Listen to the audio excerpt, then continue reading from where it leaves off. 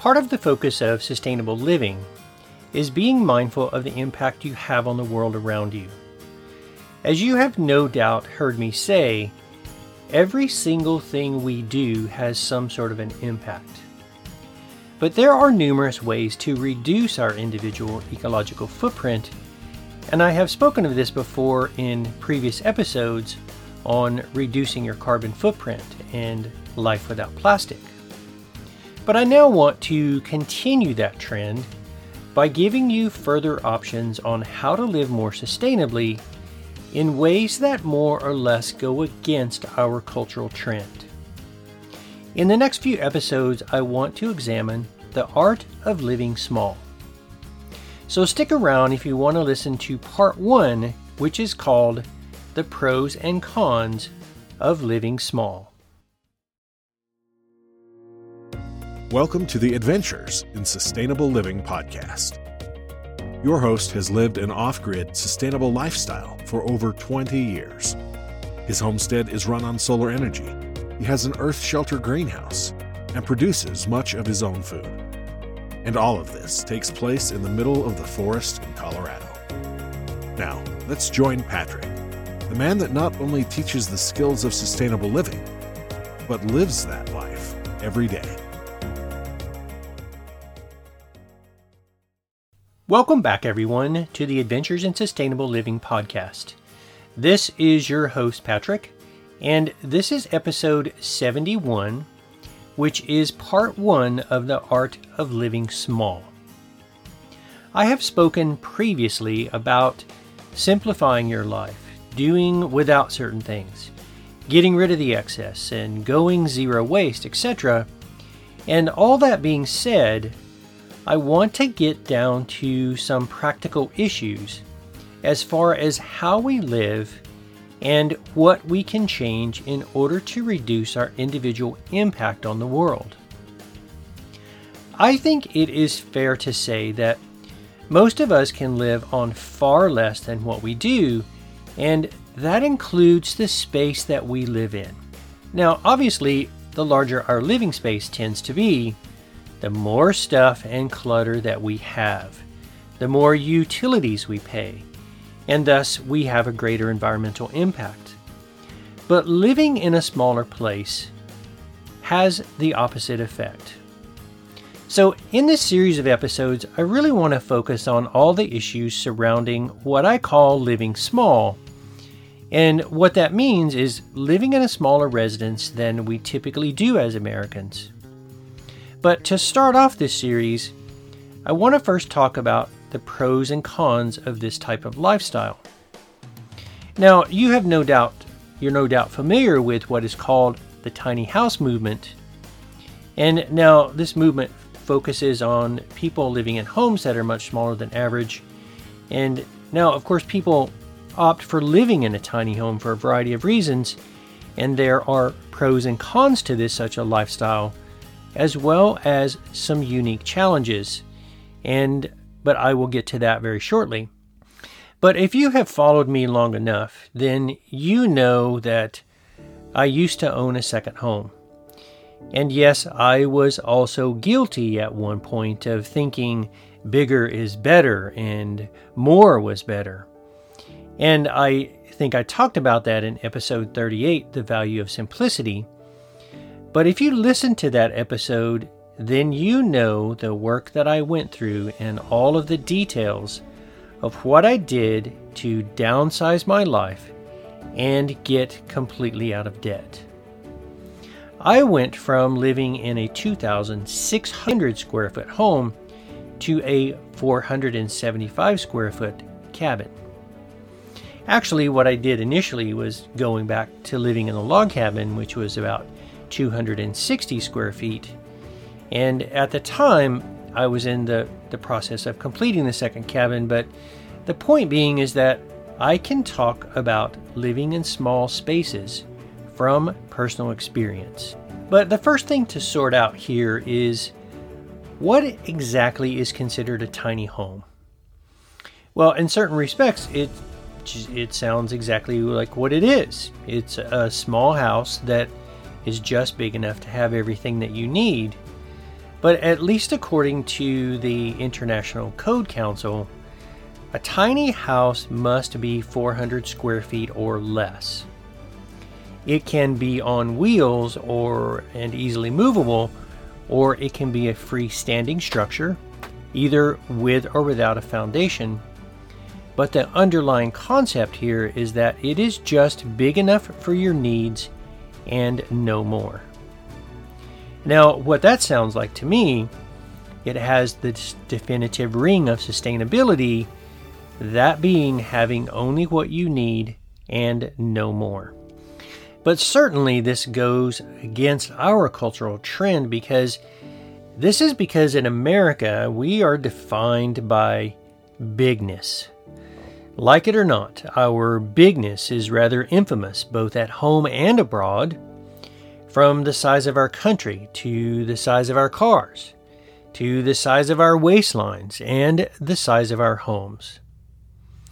The average size of the American home in 1950 was 938 square feet, while today the average size of our homes are 2,450 square feet, despite the trend of having a smaller family. Now, there are a number of reasons for this, including easy access to building materials, government policies and programs, zoning laws, etc. But from a global perspective, we generally have somewhere between 600 and 800 more square feet of living space on average relative to other countries. And all this extra space has, of course, an increased environmental impact, and most people with extra space feel obligated to fill it with more stuff. And all that extra space means more heating and cooling and extra work and upkeep and maintenance, and not to mention the extra cost of the home itself. Which actually brings me to my first point, and the first thing to consider is affordability. The average construction cost at the time of this publication is about $240 per square foot. Now, I did find some estimates ranging anywhere from $100 to $500, but this was only the cost of the home and did not factor in the cost of the land. So construction costs, of course, they're going to vary tremendously depending on where you are, and obviously it's going to cost far more to build in San Francisco than it is in the middle of Kansas. But from start to finish, my new cabin construction, including the cost of installing solar and a 240 square foot deck, cost me about $65 per square foot. And that was actually 2018 prices. But I'm going to add on a 200 square foot sunroom this year, and I actually expect that addition to have costs that are fairly similar to what I paid in 2018.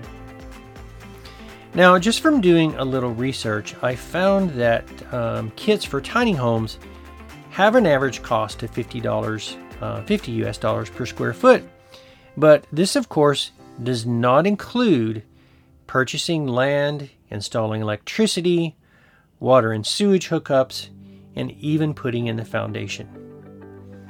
But similar to other people, for me, building a small place was much more affordable. From the very beginning, I mortgaged only the land. I was able to build a cabin in stages, and this meant that I could save money and pay as I went instead of borrowing money. And this brings me to my second point, and that being the mortgage. Depending on how you go about this process, it is entirely possible to do this and never have a mortgage. If you do have a mortgage, then it is for a limited time only. There are only 3 countries in the world that have the possibility of a 30-year fixed-rate mortgage, and that is the US, France, and Denmark. But this is what we have become accustomed to in the United States, but we are also accustomed to instant gratification. We all want to drive around with a real estate agent or shop online as if we're in a candy store and then say, "Oh, I want that one." We never stop to think about what a 30-year mortgage actually cost us.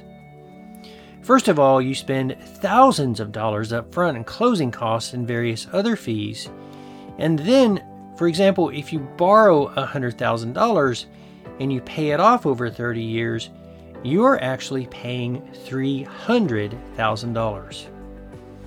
When you think about that from that perspective, it doesn't sound like much of a good deal. And in fact, the advantage of the 30-year mortgage is weighted heavily in favor of everyone except for the consumer. In most countries I visited, people start small. They buy the land first, then they put in a foundation one year. Next year they may build a really small house, and then maybe a few years later they add on. But the point is that they have a tendency to pay as they go. And this is in fact what I did with the cabin, and is why I was able to pay off the land mortgage in 12 years.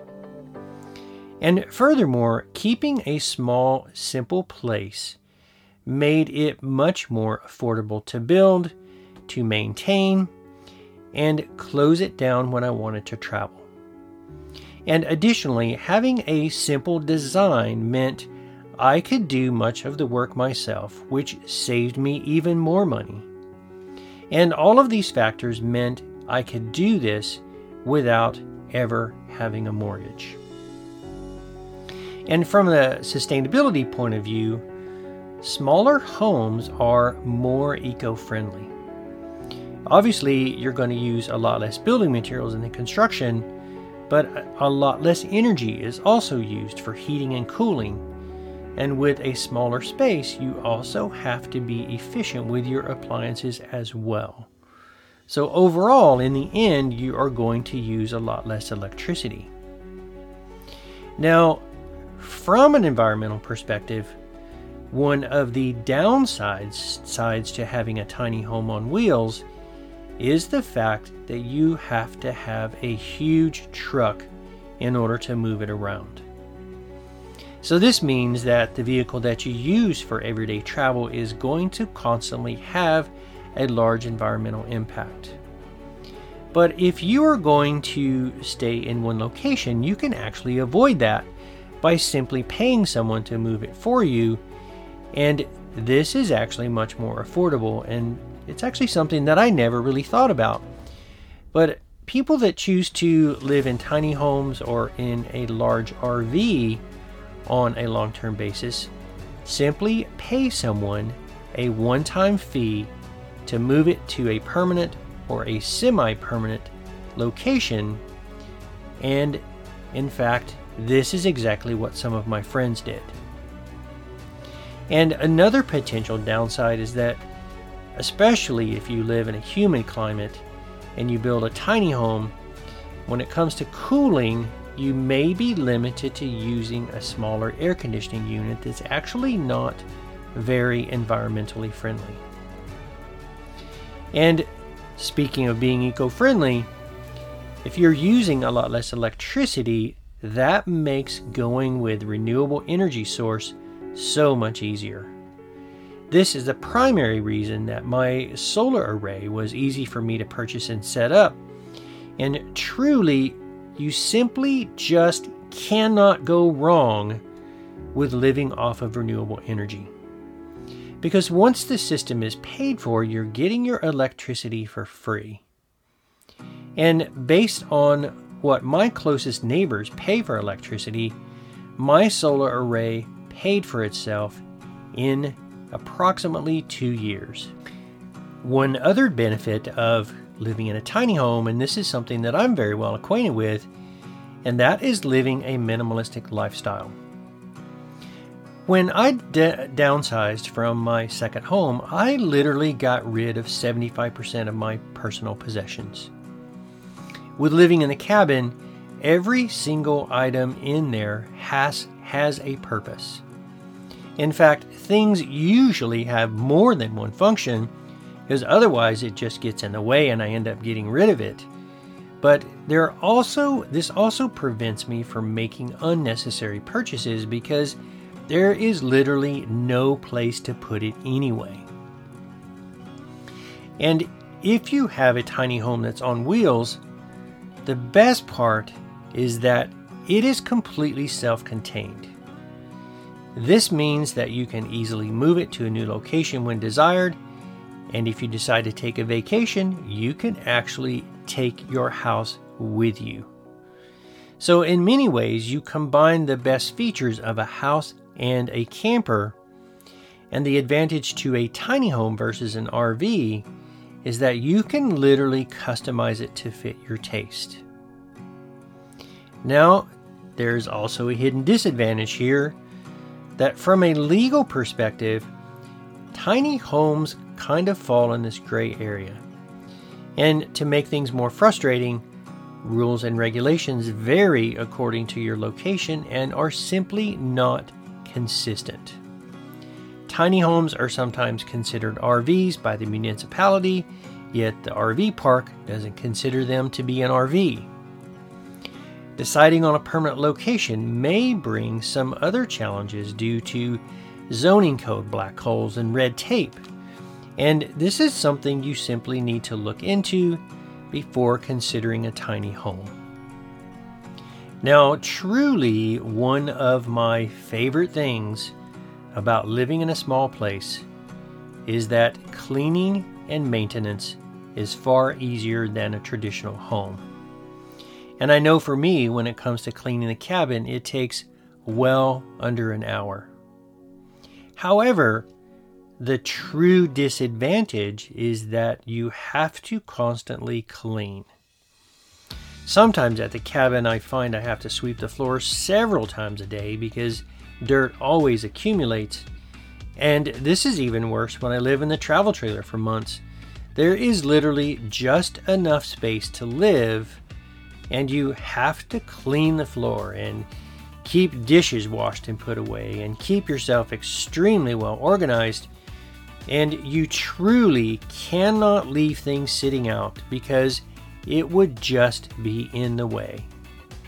And it takes no time at all when you live in a small space before it literally will start to look like a tornado zone. But as far as cooking is concerned, which I have a tendency to do a lot of, this is one thing I've noticed about living in the cabin versus working and living in the travel trailer. And while the cabin is truly set up for maximum efficiency, it is also set up for maximum functionality. So what this means is that we can do all the same things you would do if living in a larger home, and that includes meal preparation. But when I travel for work and live in a travel trailer, that is when I feel as if I'm living in a tiny home. So I cook much more often when in the travel trailer. And the advantage, of course, is that I don't really eat a lot of leftovers because meals are eaten fresh almost every day. But I'm cooking with fresh ingredients every day, and I purchase vegetables and other ingredients in smaller quantities, which does help to almost completely eliminate any sort of food waste. But this mostly has to do with a lack of storage space.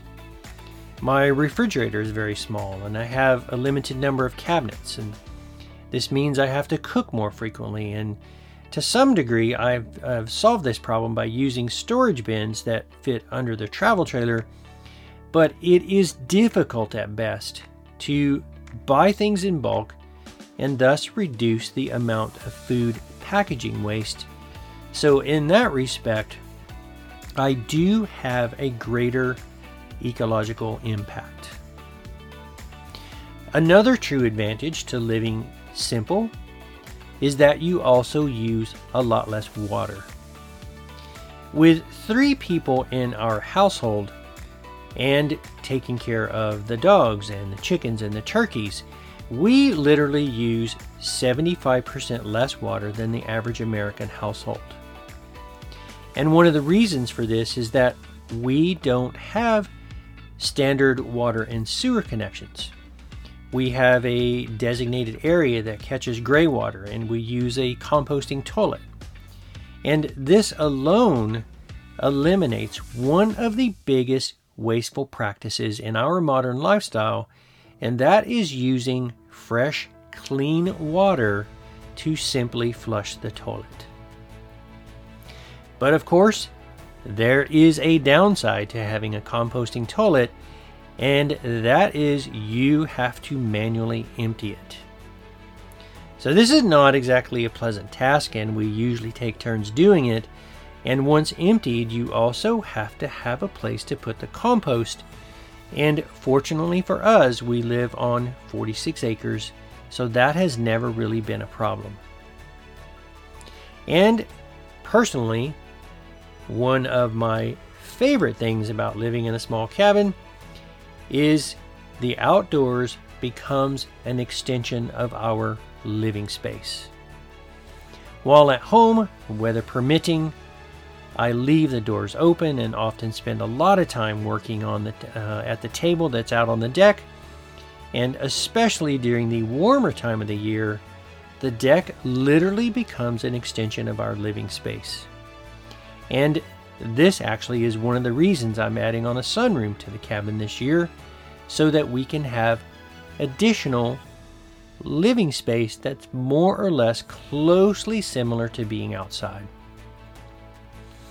But a downside to this, of course, depending on your personality, if there is poor weather for several days in a row, then you are stuck indoors in tight quarters with other people, and living in a small space truly can become frustrating. And consequently, finding your own space at times can be extremely difficult.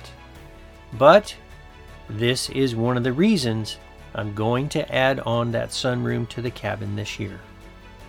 You know, I must say at this point that I do find it somewhat humorous that I was living in a 100 square foot cabin long before living in tiny spaces became the trend. Now, eventually, of course, I added on to the log cabin and even built a newer, larger cabin. But however, even the newer cabin is only 470 square feet, and I share that living space with Annette, 2 dogs, and a cat. And Annette's son actually lives in the log cabin. So what I've tried to accomplish in this episode is to give you some practical considerations for what I call living small. Now, I must say that people who opt for living small do so for a variety of reasons, and obviously there are truly a number of benefits for choosing to do so, but there are also some unique challenges. The point being is that this is a lifestyle choice, just as living off the grid is a lifestyle choice, which of course has some unique challenges. Choosing to live small is a lifestyle choice. Choosing to live more sustainably is a lifestyle choice as well, which also brings some unique challenges. I must also admit that as I watched the boom of the tiny house movement, I just kept wondering if the average person actually realizes or even appreciates the challenges of living small. Because speaking from personal experience, I will be the first to admit that it can be challenging and there are distinct trade-offs. But that said, there are several reasons that I built the cabins the way that I did. And while building the log cabin, I was working completely alone, and doing logging work by myself was physically strenuous and even downright dangerous at times. And even with using hoists, the largest logs I could handle were about 16 feet in length, and consequently, this limited the size of the cabin. But this was not really the case with the newer cabin because it was just standard construction. But another reason for building the way that I did was for maximum efficiency and simplicity. And additionally, I could build in stages and pay cash as I went. Now, we have been really creative in finding ways to deal with such a small living space. Consequently, I added on the deck, which became an extension of our living space. I built the greenhouse, which is a place where we both go to spend time. And we both also spend a lot of time outside. And of course, this year I'm going to add on that sunroom, which will give us another 200 square feet of living space. So, from the perspective of sustainability, it is obvious that most of us can live well on far less than what we do. For us, living in a smaller place means we are debt-free. There is very little upkeep and maintenance, and it's super easy to close the place down if we want to travel for fun or for work. We have managed to create a simple lifestyle with little, if any, excess, yet have a very good standard of living. From a personal perspective, I enjoy having a small place that is easy to maintain, yet I have 46 acres around me that helps to maintain our privacy. So, despite the challenges, a huge upside to how we live is that we truly have very little responsibility. And consequently, we have a lot of personal time and a lot of free time to work on other things that make our lifestyle much more sustainable. And one thing about American culture that I don't appreciate is such a strong focus on having excess material possessions. I think it is easy to get sucked into that sort of mindset, and I have certainly been guilty of it as well. But what we never stop to think about is just how that produces even more obligations and responsibilities that drain us of so much of our personal time.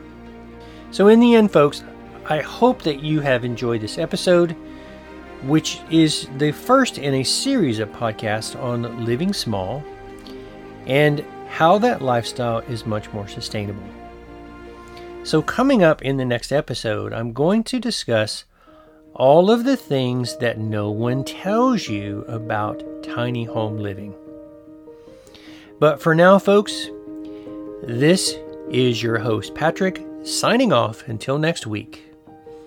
Always remember to live sustainably, because this is how we build a better future.